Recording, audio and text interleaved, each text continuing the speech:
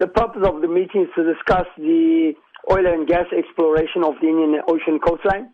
And this is all the oil blocks that have been sold off to a number of these oil corporations to do seismic testing as part of the first part of the program before they actually explore for oil and gas. What are some of the issues or concerns that are likely to emerge at this meeting? We are concerned about the oil and gas. You know, off the Gulf of Mexico, we've had huge oil and gases in the U.S. Pulse that impacts upon the marine life, but also around the tourism industry and the bed and breakfasts and other water sports.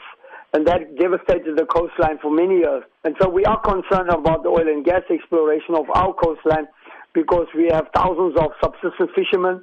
But more importantly is that the research shows clearly that seismic testing will impact on the pathway of the marine life, but also the sound coming out of the seismic testing has a devastating effect on marine life such as whales and other species. We are concerned that the tourism industry that employs millions of jobs on our coastline, that will be devastating if we have one oil spill, because one oil spill will stop many jobs, but more importantly, we just don't have the equipment, the necessary emergency plan that can deal with these oil spillages.